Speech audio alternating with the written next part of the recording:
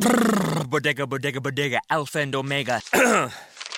Siamese sailors sell celery sandwiches. Sawing-a-bada, serving platter. Hey, Jamie? Yes? Did you want to try reading that line on the script there? Oh, yeah, let's see. You could save big when you bundle your home and auto with Progressive, that one? Yes. Yeah, no, I'm just not warmed up yet. Shouldn't be long. Lie, detector test. Bundle your home and auto with Progressive today. The marmot mangled my mushy pork pancake. Progressive Casualty Insurance Company and Affiliates. The Leslie Marshall Show, a true democracy in talk radio. Of, for, and by you, the people.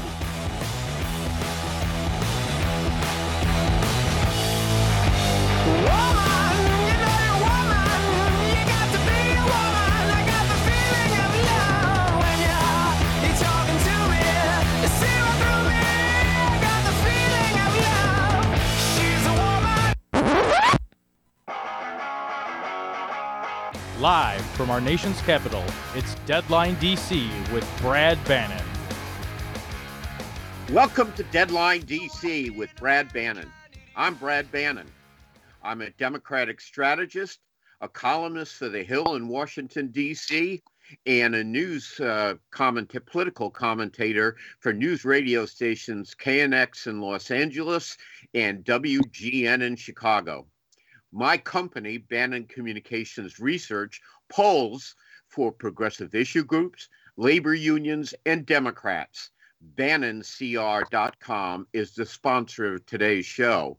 If you want to learn more about me and my political polling company, or if you have any ideas or suggestions for Deadline DC, the best way to reach me is on Twitter. My handle is Brad Bannon, all one word. We've got a really big show today. Our guest in the first half hour is John Nichols, national political correspondent for The Nation. And then in the second half hour, our provocative progressive political panel. Today on the panel, we have Edwith Theogene from Generation Progress and political activist Mark Grimaldi. But let me just say this, for those that continue to feign great surprise about what happened on January 6th. As a Black woman, to be barricaded in my office using office furniture and water bottles on the ground in the dark, that terror, those moments of terror, is familiar in a deep and ancestral way for me. And I want us to do everything to ensure that a breach like this never occurs at the Capitol. But I want us to address the evil and scourge that is white supremacy in this nation. This is not only about securing the Capitol to ensure that members and our staffs and the custodial staff and food service workers are safe in the Capitol. Mm-hmm. It is that we are safe in America. And one of the images that I'm haunted by is the Black custodial staff cleaning up the mess left by that violent white supremacist mob. That is a metaphor for America. We have been cleaning up after violent white supremacist mobs for generations, and it must end. So impeach, expel, investigate. That was Congresswoman Elena Presley from Massachusetts talking about the harrowing experiences on the day at the Capitol coup d'etat a few weeks ago, which we're going to talk about. There on your screen, you can see John Nichols, national political correspondent for The Nation, which is a home to tenacious, muckraking, provocative commentary. The Nation empowers its readers to fight for justice and equality for all. John is the author of the book, The Fight for the Soul of the Democratic Party. His Twitter handle is Nichols Uprising. John, welcome back to Deadline DC. It's an honor to be with you, my friend.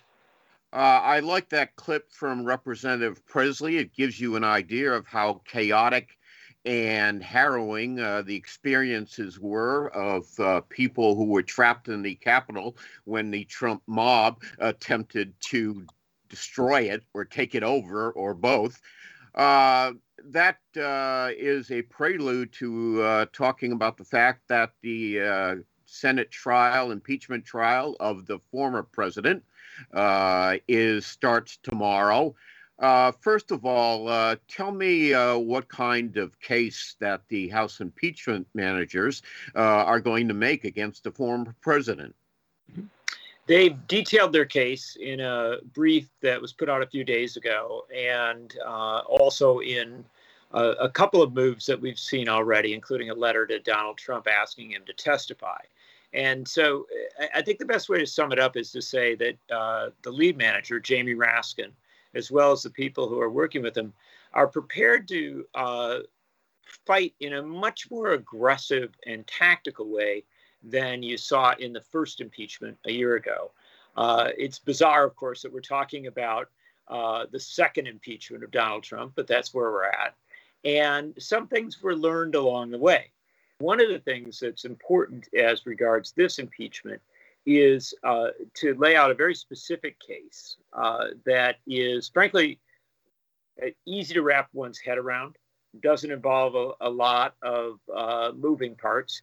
It's a simple, basic argument that in the run-up to January 6th, Donald Trump created a circumstance that encouraged people to come to Washington and encouraged them to aggressively demand an overturning of election results. Then on January 6th, he rallied with these people, told them to fight, and sent them off toward the Capitol. And as the managers say, there is simply no question that it was Donald Trump that called this action into being and that encouraged it, and then failed to try and dial things down as it clearly spun out of control into a deadly act of mob violence. Let me ask you this about the trial. I think it's pretty obvious to most people that there are not 67 senators who are willing to convict Donald Trump. My guess is he gets all 50 Democratic senators to vote to convict him, and at least a couple or a few Republicans. But what is the value of this trial when we already know the end result? Well, it's probably the most valuable impeachment trial in history because what it seeks to do is to hold a president to account for literally seeking to overturn the results of an election. And I think it identifies a deep, deep challenge in our society. And that is that unaccountable presidents have immense power to perpetuate themselves in office and to abuse that office when they are there. My sense from conversations with Congressman Jamie Raskin, who will be the lead manager of the impeachment, and with other folks who are involved in this, is that they will try to make that very, very clear. Obviously, their hope is that that might lead more Senate Republicans to be supportive of what is a necessary response. Even if it doesn't, however, it lays down clearly that Donald Trump abused his position in the last days of his presidency in order to try and perpetuate that presidency. That is the highest of high crimes. And it is also something that it can't be allowed to just, fritter away or have people say, oh, well, we'll forgive and forget and move on. That would be an absurdity that would invite future presidents to be even more abusive. I hope they lay out the timeline leading up to the events at the Capitol. There was a meeting with many top Trump operatives, I guess the day before the Capitol riot. Apparently, the Department of Defense, the Pentagon, ordered the D.C., Virginia, and Maryland National Guards to stand down. And it seems to me there are some specific suspicious circumstances that led up to the riot. We're going to be back after a moment with our guest, John Nichols, national political correspondent for The Nation. We'll be back right after these messages, so do not, I repeat, do not go away. Oh, okay. Yeah, that's right. We've got 2 more minutes. Okay, let me ask you this question, John. How many Republicans do you think are open to voting to convict Trump? I think we've got the number, at least at this point. And obviously, trials are, especially a political trial of this sort, are always somewhat unpredictable. So there could be more. But we know that the senators who rejected Rand Paul's argument that the trial was unconstitutional are the most likely votes with the Democrats. If the Democrats were to get those 5 Republican senators, I believe, then you'd go to about 55 votes, roughly 55 votes for conviction. That certainly is insufficient. It's 12 short. Obviously, Jamie Raskin and others will be seeking to target arguments that might break loose a couple of the Republicans who voted to say that this trial was unconstitutional, but who, theoretically could be brought across the line. I think that's going to be very difficult. So I do think that at the end of the day, you're probably looking at something in the range of 4 or 5 Republican votes for impeachment. Well, that would be, I think, a significant moral victory if you had 54 or 55 of the senators vote to convict Donald Trump. I guess we got to be glad that any Republicans are willing to close ranks, given the former president's support among rank-and-file Republicans. Anyway, we're going to break now. Our guest is John Nichols, national political correspondent to The Hill, and we'll be right back after these messages, so please don't go anywhere. Birthday, you should too. If you miss Leslie on TV this week, catch up at lesliemarshallshow.com. Welcome back to Deadline DC with Brad Bannon. Our guest in this half hour is John Nichols, national political correspondent for The Nation. We've been talking about impeachment, but we're going to switch from the impeachment trial to economics. Right now, there's a lot of talk in Washington about the possibility of a pandemic economic relief package. President Biden has endorsed one. He has a decision to make, though. He has the opportunity to pass a package, an aggressive package, with just 50 Democratic votes plus the vice president's vote, or he could do something, make some compromises with a few moderate Republicans, but the problem with that is that you would get a lesser package that probably would have less impact on the economy. The president every time I think of president, I think of Trump. I have to get this President Biden thing straight. But from what I can tell, and you're probably in a better position to judge than I am, President Biden wants to go big with the 51 votes in the Senate he has available. Is that true? I think that's true. Look, Biden is, by experience and by instinct, a man of the Senate. He's somebody who spent an immense amount of time there most of his political life, and I think he's always somebody who's going to look for a way to find a route through that might get you a bipartisan majority. But he's also Barack Obama's vice president. He experienced the reality of obstruction during the Obama presidency and knows that a long process of negotiation with the Republicans almost always yields nothing or makes things actually worse. And so I think that experience has led him to conclude that while he would like to build a coalition that's larger, that gets some Republican buy-in, that's so unlikely in this circumstance that it's smarter to unite the Democratic caucus, get your 50 votes, and have Kamala Harris break that tie and move forward, especially in response to COVID-19, because this is not just a political fight. This really is a definitional fight for the next couple of years in this country, because if we don't get these resources out there at the level we should, we will almost certainly experience some kind of serious recession. Yeah. Now, one of the questions about the possibility of an economic / pandemic relief package is the question of the minimum wage. I think Bernie Sanders, who's chair of the Senate Budget Committee, wants very much to include a $15 an hour minimum wage. Joe Manchin, the senator, probably the most conservative Democrat in the Senate, is reluctant to do so.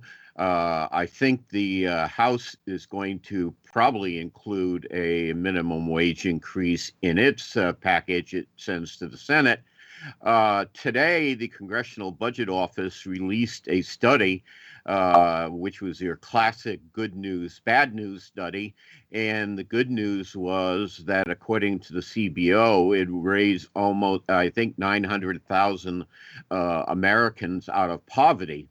But the CBO also said it would probably lead to 1.4 million Americans losing their job.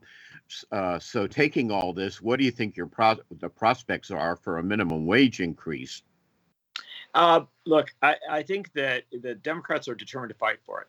And it is absurd that we've gone this long without a wage hike. And so clearly there's going to be something. The Biden administration did the right thing by going for the $15 increase. I think there'll still be an effort to get that in. The House Democrats, I think, are more than prepared to do that, and in fact have developed a strategy for doing so. The challenge is really going to be moving Manchin. It's maybe a couple of other Democrats as well. And the sad reality is that may require some negotiating down of the increase instead of going to a $15 hike, talking about a going to $12 or something like that. But I don't think there's going to be a failure to do some sort of major increase in the minimum wage. It's way beyond necessary. And frankly, deep shame on Joe Manchin for undermining the efforts to take it to 15. It actually, at this point, should be going even higher because the $15 an hour in many parts of this country will not get somebody working 40 hours a week above the poverty level. There's another issue involved in the possibility of a package, and that is means testing it. There has, I think, Susan Collins said last week that it's ridiculous to give stimulus payments to people who are making $300,000 a year or more. I've seen proposals to limit the stimulus payments to couples making $150,000 a year or whatever. What do you think is going to happen in terms of the mean test for the stimulus payments? First and foremost, let's be clear that means testing is a horrible idea in this regard. It's about as bad an idea as you could come up with. The $2,000 payments are popular. Americans really want them. And yeah, it's true that some of them might go to people that don't desperately need them. But remember, Americans have just been through a hell of a year. There are plenty of folks who need it literally to survive. And that's why you should be doing it right first and foremost. And of course, you get it to them. But there are also a tremendous number of Americans who've been through, a very hard time. Maybe they didn't lose everything, but they lost a lot. And you have people who've struggled to make student loan payments, who've run up credit card debt.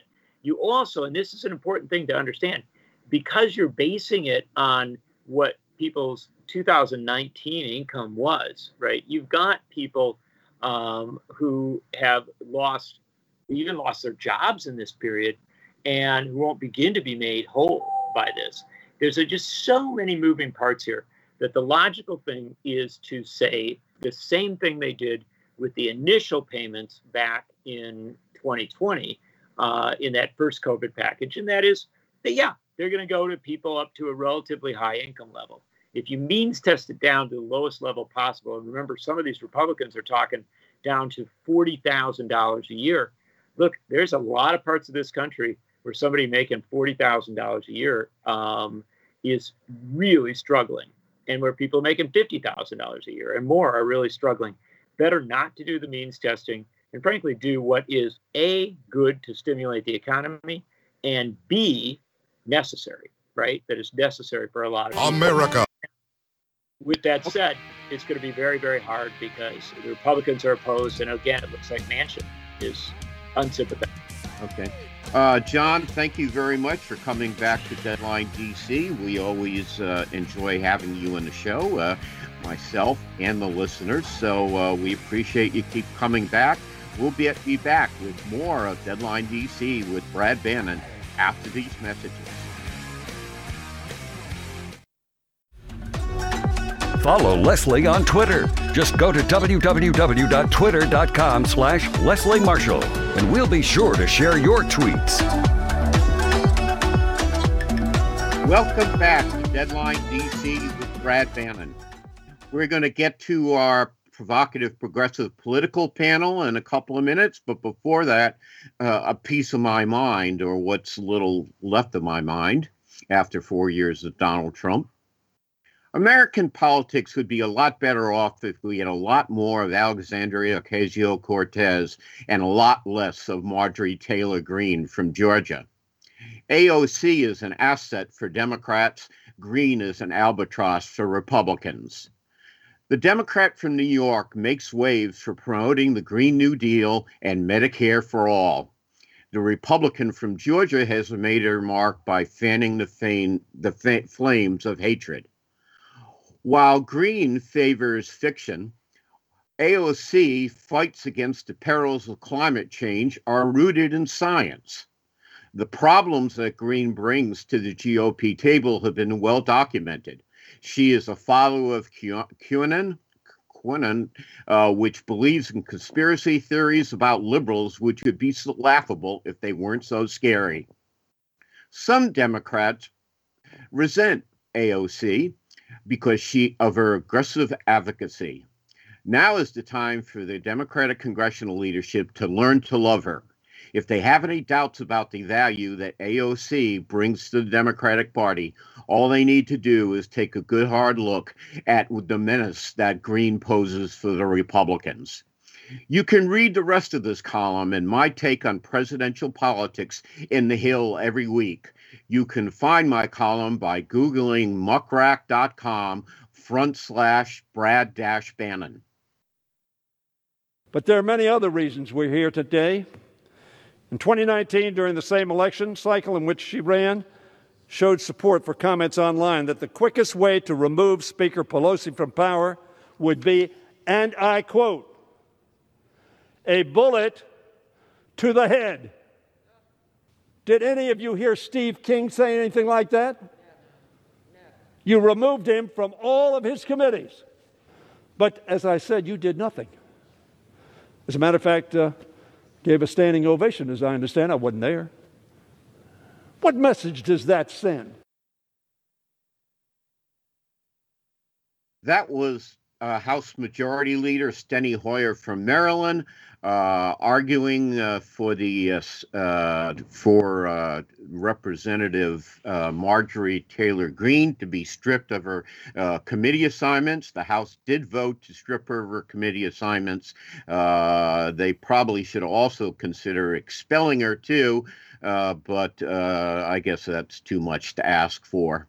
Now we go to our provocative progressive political panel. Our guest today is Edwith Theogreen.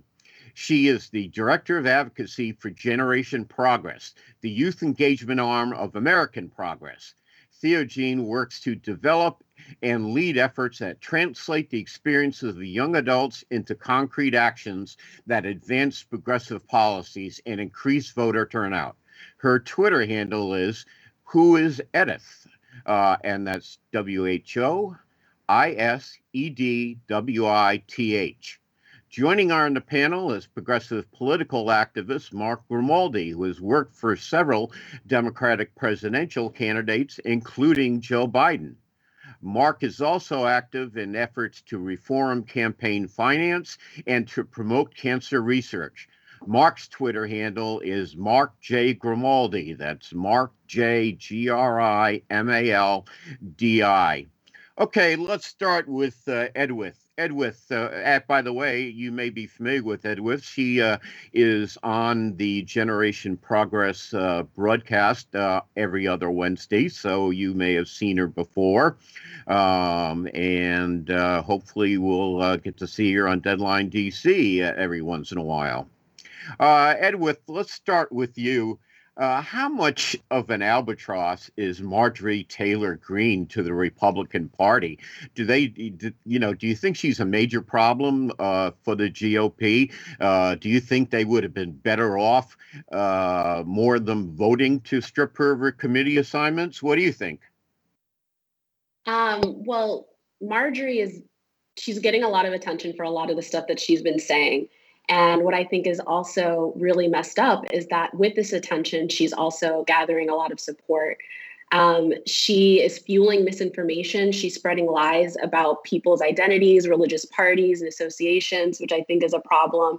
And she's also spreading lies and inciting violence against her coworkers. I don't know anyone who would work anywhere and saying some of the stuff that she said and not be held accountable for it. So I think there needs to be some sort of accountability for the things that she's been saying.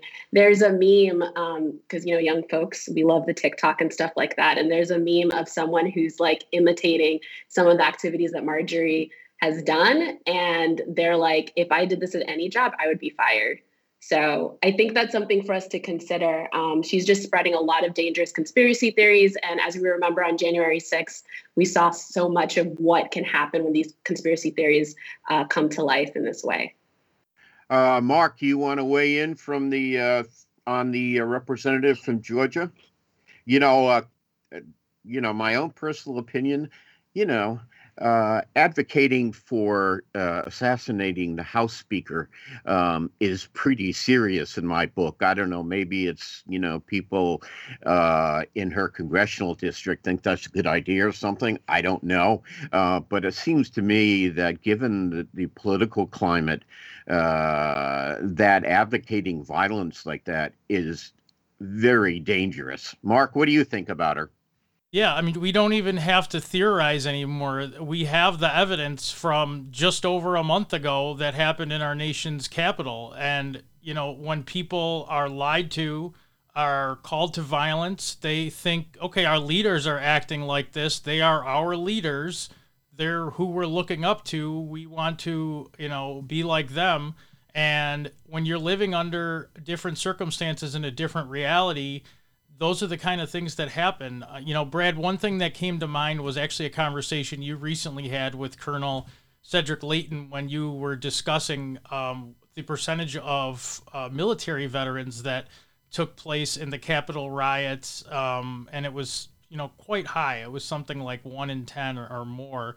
It was actually, Colonel Layton said it was 2 in 10. Or 2 in 10, that's scary. Right. Yeah, that's right, because he did say it was higher. But he said they think of themselves as, protecting the nation. And when you actually put yourself in their mindset, when they are being told a different reality and they think that someone really is coming and trying to steal the election, they think their democracy is being stolen. So if they're looking at things like that and acting like that, well, when another member is saying, the same types of conspiracy theories that are espoused by QAnon, and which is, let's not forget what QAnon is. It's said so many times, I think we forget.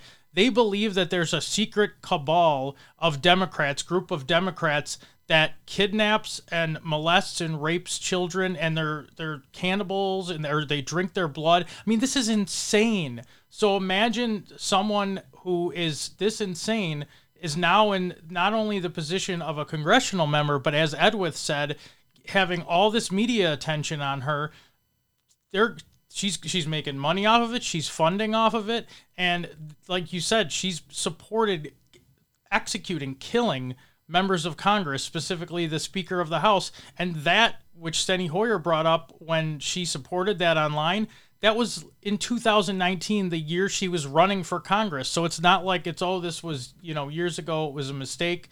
It's as clear and present of a danger as I can possibly think of. So we need to treat it that seriously right now before it becomes worse. The three of us and a lot of listeners may think, oh, she's crazy, no one will take her seriously. But what does that sound like? I remember thinking the same thing when Donald Trump was gaining attention. So we have to be careful how much just unespoused media, unfiltered media attention that she receives without fact checking and talking about how dangerous she is. And then, yes, you point to the Republicans and say, look at this lack of action with how clear and present this danger is. Yeah, a couple of comments about her. One is, I should also add that she said that the shooting at the Parkland, Florida high school was a false flag operation, essentially a fabrication just to generate support for gun control. Now, 17 people died during that shooting. I think she also cast doubts about the tragedy in New York City at the Twin Towers on 9/11. So she's a hotbed of conspiracy theories, and it's really scary. And the other thing I find really scary is it seems to me you could build a good case for expelling someone like that. But just 11 Republicans voted simply to deprive her committee assignments. Anyway, we're going to break.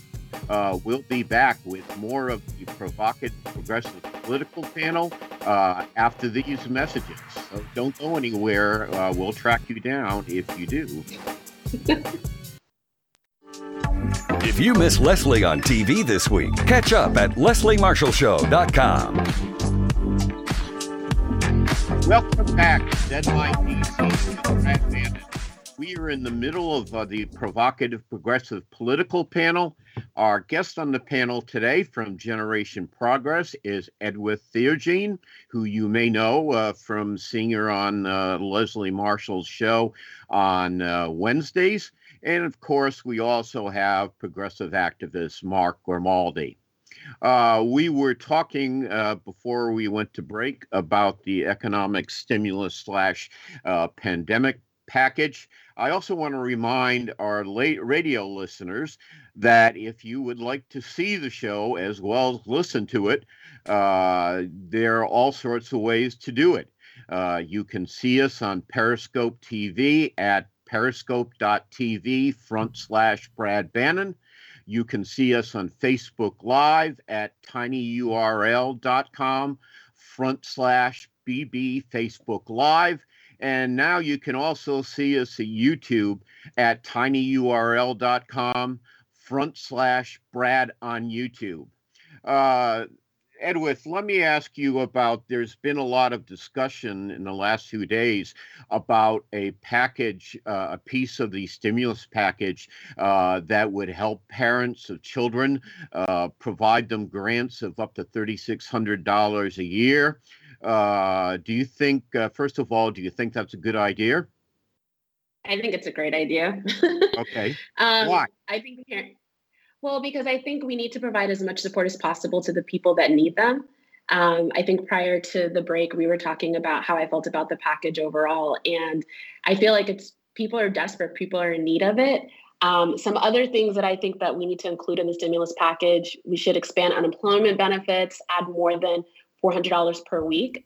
Other measures include the expanded child tax credit, which you talked about, to $3,000 per child, and making it fully refundable in order to target relief to families with children who are facing a lot of different challenges, whether that's from childcare, from not being able to work, from providing resources for the family. Also making sure that we're providing a big boost for healthcare. We are going through a global pandemic, which also brings a lot of different things. Many people are without jobs. Many people without having jobs have to navigate what their insurance and healthcare access will look like. I think also a boost to the earned income tax credit to boost incomes for those who still have a job but struggle with added demands on their finances. And finally, Congress should provide more money to raise the minimum monthly benefit and increase the maximum benefit from the SNAP program. to 15%. And I think this could help address food insecurity. And just throwing this last piece in, as we talk about economic recovery, we also have to focus on who's being left out of different packages, whether you're undocumented or whether you're a young person, for us to really think about that as well. And I feel like we can't leave out the student debt crisis. I feel like if we want to jumpstart the economy, a really good way to do that and to also get money back into the pockets of people is through the addressing the student debt crisis. Okay, I should also say that at least one Republican senator, Mitt Romney of Utah, favors some sort of aid to children, to parents who have small children, which brings me to Mark. Mark, you have 2 young children. What do you think about the idea of including a package for people like you, parents of young children? And why do you think? Well, I think Edwith highlights, the challenges that are faced by, many Americans right now. And, it's common sense to think if individuals are struggling, well, those who are, responsible for taking care of others, the lives of others who can't take care of themselves yet, that's going to place, an increased burden upon them. And that's not including the fact that, you are educating your children in a lot of circumstances now. It's taking opportunities away that you might be able to have to, if you could get other work, if parents were having to work 2 jobs, for instance, to be able to pay their bills. But now, they have a child who's hopefully, lucky enough to even be able to do remote school, which not every child is because of the disadvantages in some communities of the technology that's available, like iPads, tablets, computers. Not all districts have that, and not all are able to offer that. So for those families that do have that, the parents are home with the children, helping the children with those needs, and it's placing a burden on them there. And also, I think Edwith talked about food insecurities. I am, have been at a point in my life, earlier in my life when I was younger, where my family and I, through the good grace of God, had a food bank to go to when we needed to, when we were going through tough times. And that is something that many Americans have had to do for the first time during this pandemic. Is a very humbling experience. And I think that, the fact that we're seeing these places run out of resources, run out of food in the richest country in the world is absolutely just unnecessary. I mean, forget about how morally wrong it is for a moment. It shouldn't be happening. It doesn't need to be happening. So anything that we can do to address those crises, I think are extremely important. Let's not forget the CARES Act, I think, was around $3 trillion. They're asking for $1 trillion less in this package.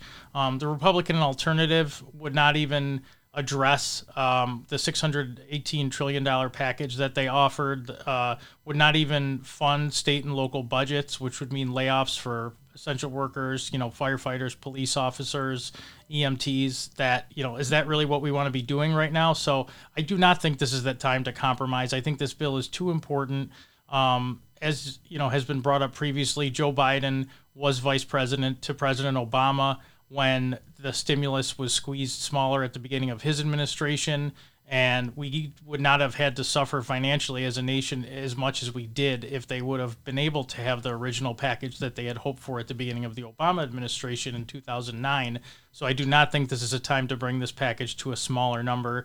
You have the votes, as you said, even including those like Joe Manchin, even his, the governor of West Virginia, who's a Republican, has come out in support of this package. So I think you pass it with the votes that you have.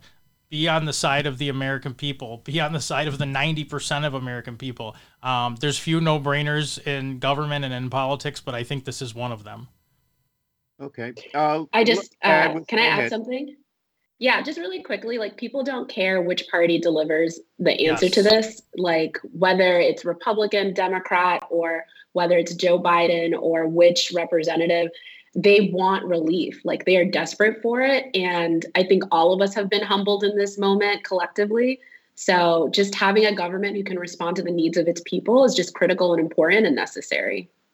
Yeah, I saw a meme on on Facebook or one of the social media saying that, oh, I'm only going to take the money from a package that's been passed with Republican support. Yeah, I think people are going to cash the checks, whether they have just Democratic votes or Democrats and some Republicans. And let me ask you about another aspect of the package, raising the minimum wage to $15 an hour. Today, the Congressional Budget Office came out with a report. The good news was it said it would raise 1 million Americans out of poverty. Also, the bad news was it would probably cost, I think, 1.4 million Americans losing their jobs. Could you explain why it's a necessity to have a minimum wage increase? Yeah, I mean, as someone who worked for prior to my time in DC for 10 years as a waitress, a hostess, I've been working since I was 14 years old, and I haven't really seen any kind of increase in minimum wage, and the cost of living has gone up. And as someone who moved from Florida to DC, which is one of the most expensive cities in the United States, it's necessary and important. Everything is more expensive. Groceries are more expensive. Rent is so expensive. You're talking about gentrification. There's so many systems at play that I feel like raising the minimum wage will provide relief. If I can go back and get my waitressing job that I used to have 10 years ago, 5 years ago, and still get paid the same amount, with the current bills that I have now, it's ridiculous. And you're also thinking about for young people, millennials and Gen Z, who are also burdened with student debt and having to pay that back and getting jobs that can't even pay a living wage. That's really discerning, So I think it's just super important that we respect people for the work that they're doing by paying them and honoring them with dignity, which is raising the minimum wage. I don't even think $15 is enough. $15 is enough. I would go for higher, but I see that this is a monumental cost. So yeah, I support it definitely. Okay, great. That's unfortunately all for today, folks. I want to thank our guest, John Nichols, national political correspondent for The Nation, Edwith Theogene from Generation Progress, and progressive activist Mark Grimaldi. This is Brad Bannon. Stay strong, stay safe, and stay sane if you can while the pandemic rages. I'll be back next Monday, same bat time, same bat channel. Make sure you listen to Leslie Marshall tomorrow or there'll be big trouble. Thank you, Brad. Thank you. Thank you both. Thanks, Edwith. When we made our new McDonald's Spicy Chicken McNuggets, you were praise hands emoji. Then we ran out, and you were screaming tears emoji. Now they're back, so you can be grinning face with sweat emoji. Order ahead on the McDonald's app. Ba-da-ba-ba-ba. For a limited time at participating McDonald's. When's the last time you looked at your bathroom? Second thought, you might not want to make eye contact with that old faucet. It's time to head to Lowe's for some home improvement. Choose from stylish brands like American Standard, Delta, and Style Selections, and transform your before bathroom into an amazing after bathroom. Woohoo! You can't see her, but she's high-fiving herself. Don't just do it yourself. Do it for yourself. Stop by Lowe's or visit Lowes.com/DIFY for vanities starting at $99. Valid through 3/31 U.S. only.